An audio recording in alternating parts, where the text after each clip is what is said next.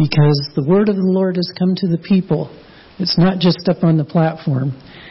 And Bruce Tallman said he wants a running start on this.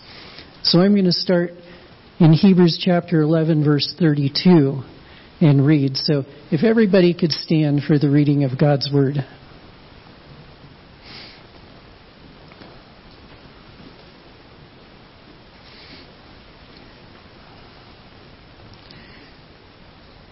And what more shall we say?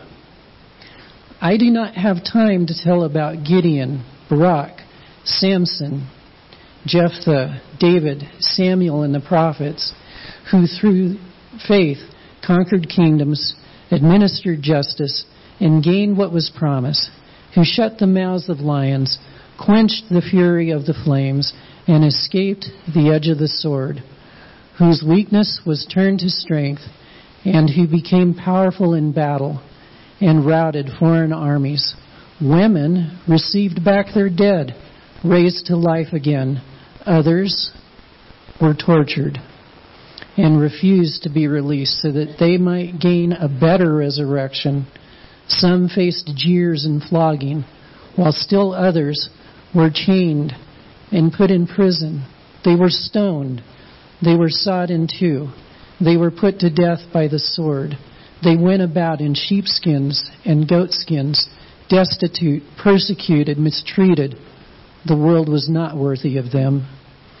They wandered in deserts and mountains and in caves and holes in the ground. These were all commended for their faith, yet none of them received what had been promised. God had planned something better for us, so that only together with us would they be made perfect. Therefore, since we are surrounded by such a great cloud of witnesses, let us throw off everything that hinders and the sin that so easily entangles, and let us run with perseverance the race marked out for us. Let us fix our eyes on Jesus, the author and perfecter of our faith, who for the joy set before him endured the cross, scorning its shame, and sat down at the right hand of the throne of God. Consider him who endured such opposition from sinful men, so that you will not grow weary and lose heart. The word of the Lord. Amen. Thank you for that. Appreciate it. I just thought it'd be good to have a little preemptive understanding of what those verses were about. That's why I had asked that be read. I don't think it's bad to read the Bible in church. And so, just to give us a little bit of context there to what the author of Hebrews is saying for us or to us. In chapter 12 there, we see the word, chapter 12 begins with therefore. So what therefore tells us is that it's really a continuation of another thought that the writer was on. And so throughout all of chapter 11, we see the great heroes of the faith. And they're listed there, not just to list there and talk about and say, hey, look at these folks, but they're there to be a witness and to be a support and to be a help for us in our journey, in our pilgrimage. And so as we get into chapter 12, it's interesting that the author of Hebrews, and there's a lot of question out there as to who the author of Hebrews is. Nobody's really sure or can be definitive. Many would say Paul, many would say it was a scribe of Paul, some would say others, but that's really not important. What is important is the words and the truth and what is being said. There's a heritage and religious history, the law of Moses, the prophets, the temple sacrificial system, all as well as the persecution that is rampant about it. And when we get to chapter 12, the author uses three metaphors. Now, metaphors are, as we all know, just words or a group of words to help relay or to convey a truth, to maybe put it into context to something we would understand. Generally believed to be dealing with the idea or a theme of a race. And there are some commentators who question that. They get super deep into it and start saying, well, really, wouldn't be related to a race or this or that. And again, I don't think it's that important. It's good to dig into the Scripture, and it's good to have ideas and thoughts, but the real meaning is not necessarily the metaphors, but it's the truth that's being portrayed or given to us. Faith is momentous and the quintessential trait of every person listed and alluded to in chapter 11. Having made his case for faith, the author of Hebrews breaks away from making a theological point to make some points of application. And he does so with the use of three different metaphors, as I've already said. The author of Hebrews uses the metaphor of a cloud. A cloud, the witness that surrounds believer. The Scripture says we are surrounded by such a great cloud of witnesses. The imagery that's suggested here is a thick fog, such that one cannot see where they're going.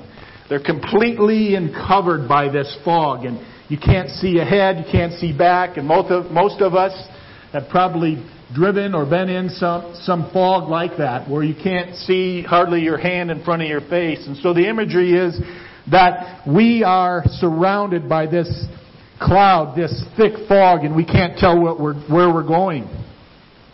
This thick fog of witnesses serves as a point of encouragement for the readers, knowing that God is faithful and surrounds those with faith. He's around us, all around us, that great cloud that surrounds us. No matter where we are in our journey, no matter where we're going, no matter what's going on, the writer of Hebrews says we are surrounded by God. Number two, he follows the cloud metaphor with a metaphor from racing and likens the Christian life to a long-distance race. And then number three, he likens the hardship that his readers are enduring to the sort of discipline a father gives his children. So in those three verses we see three metaphors that are being used there. And the author of the letter to the Hebrews is trying to make a point from a pastoral exhortation more than a theological concept. So it's most likely written to Jews who are now questioning their faith in Jesus, now seeing what is going on, most likely in the 50s and 60s of that first century, the middle of that first century. There is so much happening. There is so much going on. There is the Roman Empire. There is this idea of them being sawed in half and used in the games and abused and killed for their faith and all of those things that are happening. And so the author is trying to make and bring encouragement to the readers. So I want to mention three things that I see in these three verses. If we're going to run this race of faith, if we are going to work through this life that we have, this whatever is set before us, we're going to need to do three things. First of all, number one, it needs to be a disciplined race. Verse 1 says, "Run with endurance the race that God has set before us." The picture here is of an athlete who has worked and worked out and prepared himself and did all that he needed to prepare himself for the race. He watches his diet.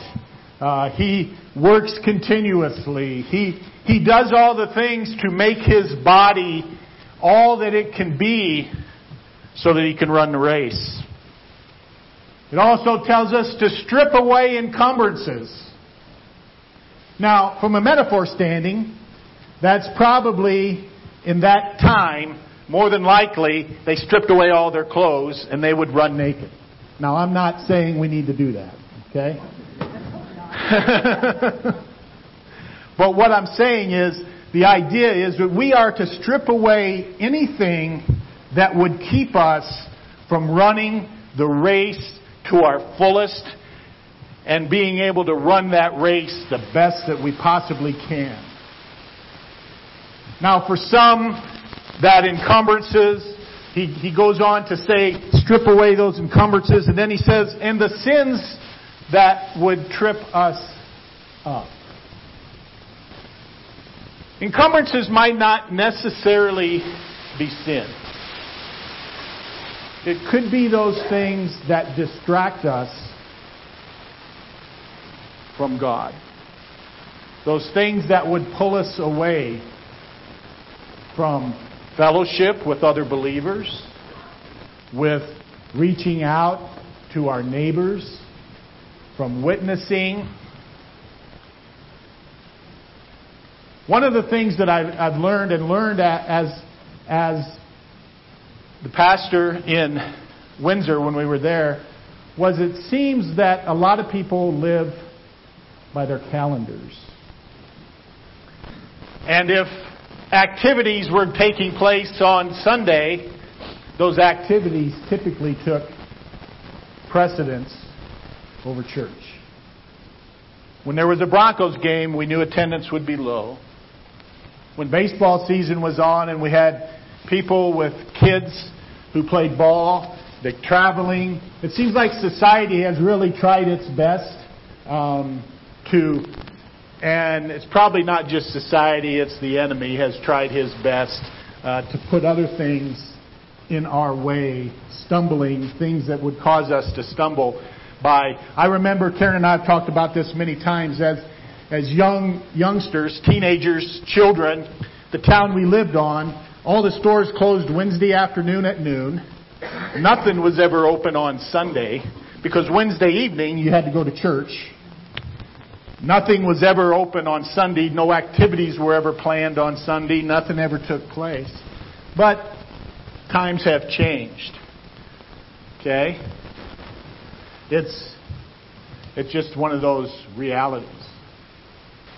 And I'm not here to necessarily condemn those people, but we just need to find ways to reach them and get into their lives. Maybe we meet on a different day. Maybe we do things different. Maybe there's other things that we can do.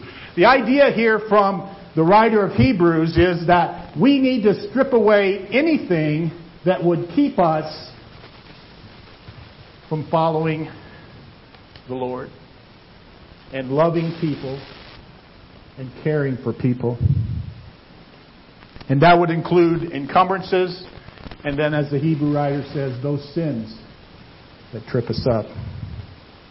As I said, distractions in and of themselves may not be sin. But if we're going to run and finish the race, we need to be all in. Okay? Our priorities need to be where our priorities need to be. Number 2, defined. We need to run a defined race. Verse 2 says, Jesus, the champion who initiates and perfects our faith. He defines our faith, who we are as Christians. The definition of defined states having a definite outline or specification, precisely marked or stated.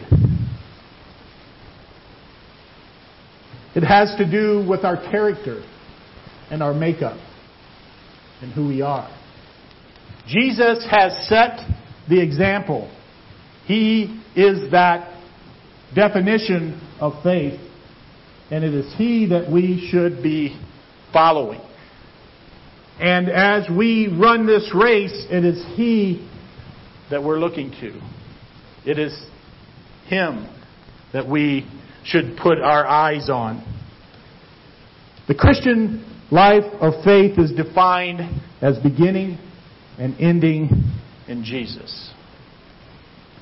The final and perfect sacrifice of Jesus renders the Old Testament system obsolete. As we read this morning, we mentioned the Old Testament giants. They looked forward to Jesus. And by faith, they lived their lives for something better. We now have that something better. God prepared it for us and for them, but He provided it to us. We are to run a defined race. And the finish line is Jesus. We are not perfected in a human sense. But as I said, all the Old Testament giants of faith were looking for what was and is completed in Jesus. Came across a story of a farmer who was teaching his son to plow with a mule and trying to teach him how to make straight furrows being pulled by a mule, the plow being pulled by a mule. And he said to go straight, son, just pick a point out on the horizon and lead that mule to that point. Fix your eyes on that point. The boy nodded in understanding, and the farmer left. When he returned sometime later to the field, he saw twisted and curved furrows. What happened, son? I thought I told you to keep your eye on the object beyond the field. I did, the boy replied, pointing to the standard he had chosen, a cow in the adjoining pasture. And he followed that cow. That's a humorous story, but it holds a serious lesson for us. Whether we're plowing a field or running a race called the Christian life, it's critical that we keep our eyes on the right target. Despite the witness of the great men and women of faith in Hebrews 11, only Jesus Himself is worthy of our faith. Undivided loyalty and attention. If we're going to run and finish His race, it will be defined by faith that is perfected in Jesus. So we've seen that it's a defined race. It's a disciplined race. And number 3, a determined race. Verse 3 says, "Then you will not become weary and give up." Jesus has set the example for us. His willingness to be ostracized, mocked, and shamed by sinful people. The idea of determination and running a determined race portrays a picture of a steadily unflinching bearing up under a heavy load, and also describes the quality of the character which does not allow one to surrender to circumstances or succumb to trial. The picture is that of a steadfastness, a consistency, and endurance. Now, I can sit up here and say that's how you do it. But how you live it, it's a different matter. It really is. But if we think about it and we think about what God has done for us by surrounding us with Himself, if we think about that Jesus is what we're aiming for, faith perfected in Him, that is where we are heading. We're not looking for that cow that goes from there to there to there to there, back and forth, jumping from one thing to follow to another thing to follow to another thing to follow. And once we've fixed our eyes on that, we need to go to that with determination. It's going to take some stick-to-itiveness. A spiritual determination to complete this race. I don't know what's going on in your lives this morning. I know what's been going on in mine. Maybe you're wondering, or you ask the questions, is it really worth it? Is it really... I mean, this is hard. It's extremely hard, and it gets harder.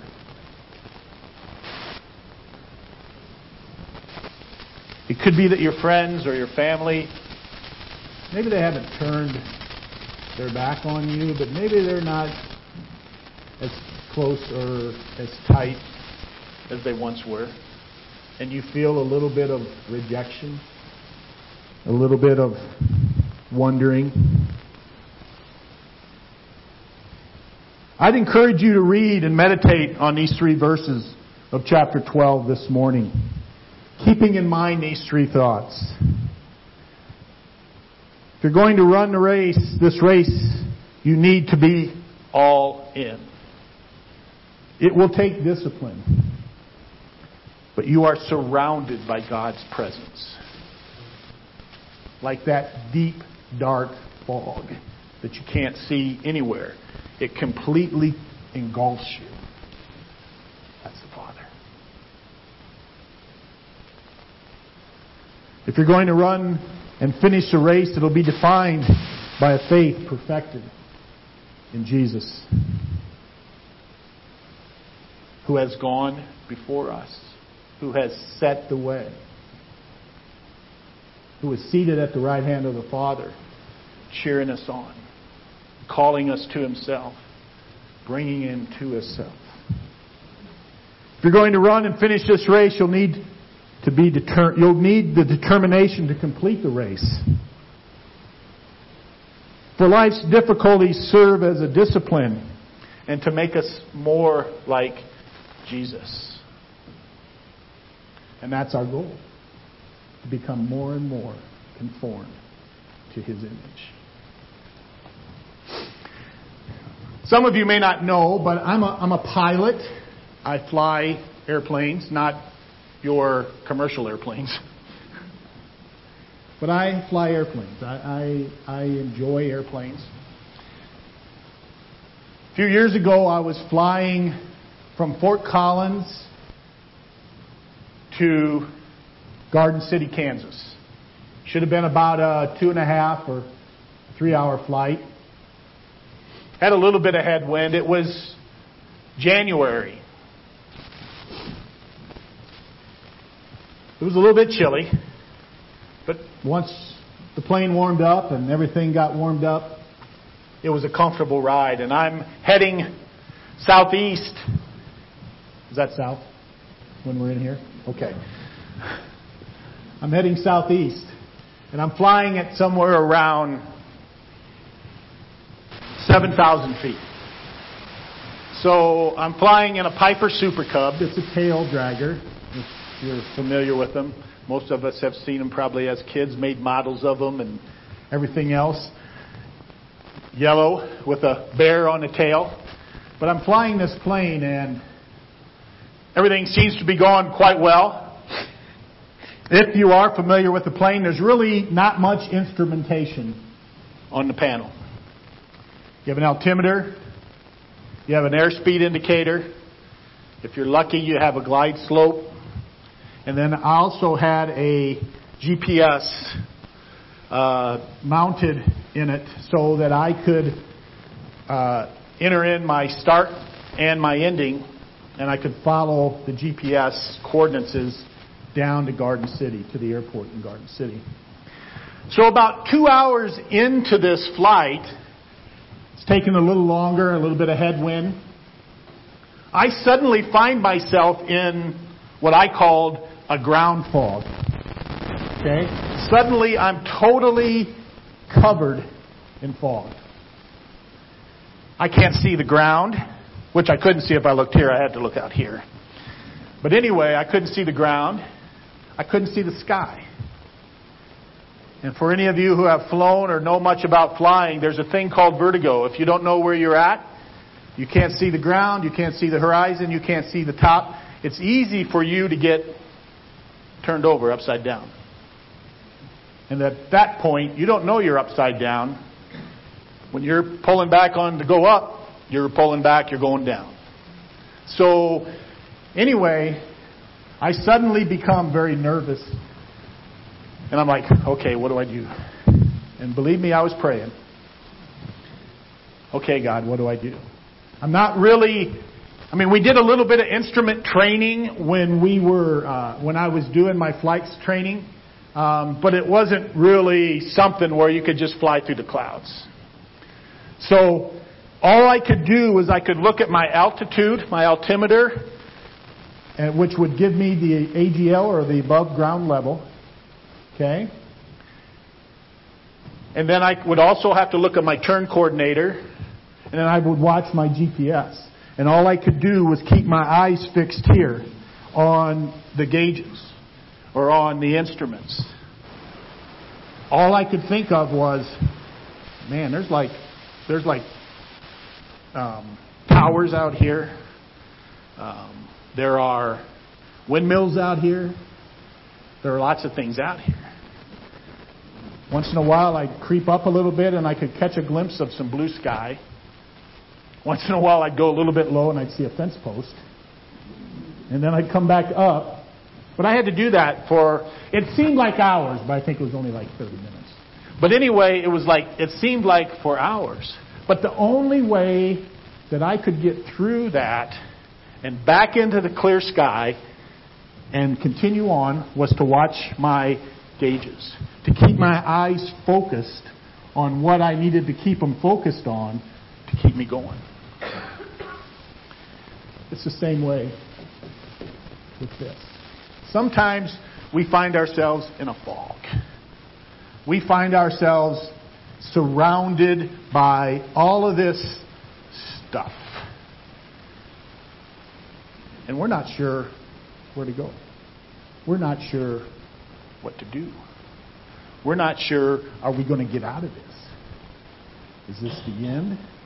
Is the plane going down? Is what going to happen? But if we will keep our eyes focused on Jesus, if we will look to Him as the author and perfecter, that's the only thing that's going to keep us from crashing when we're in the clouds and we can't see the ground and we can't see anything that's in front of us. And I think that's what the writer of Hebrews in these 3 verses wants to tell us. You know what? Life is real. We can easily, as preachers, say, you know what? You should do this, and you should do this, and you should do that. And most of the time we should take our own advice. And I have. This passage has kind of opened up some things for me. And I'm not going to go into details, but in March, the Rock Church in Windsor closed. Folks had moved away, moved on, and it got to the point where we really couldn't and shouldn't afford to keep the doors open. So, for several months, I've been asking God. I've been in a cloud. I've been going, okay, God, what do we do? Where am I going? What's up? I don't have the answers yet, but I know that if I stay focused on Jesus, the author and perfecter of my faith, He will bring me out of the cloud. If I keep my eyes on the instruments, I'll come out of the clouds. So my prayer for you this morning is that if you find yourself in a cloud or in a fog, if you find yourself in a position that's not very fun, look to Jesus.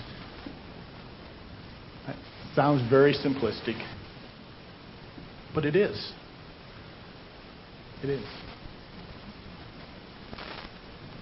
Let's pray. Father, thank you for this day. Thank you for your word, for the truth of your word. Thank you for speaking to us. Thank you for speaking to me this week and in these past weeks.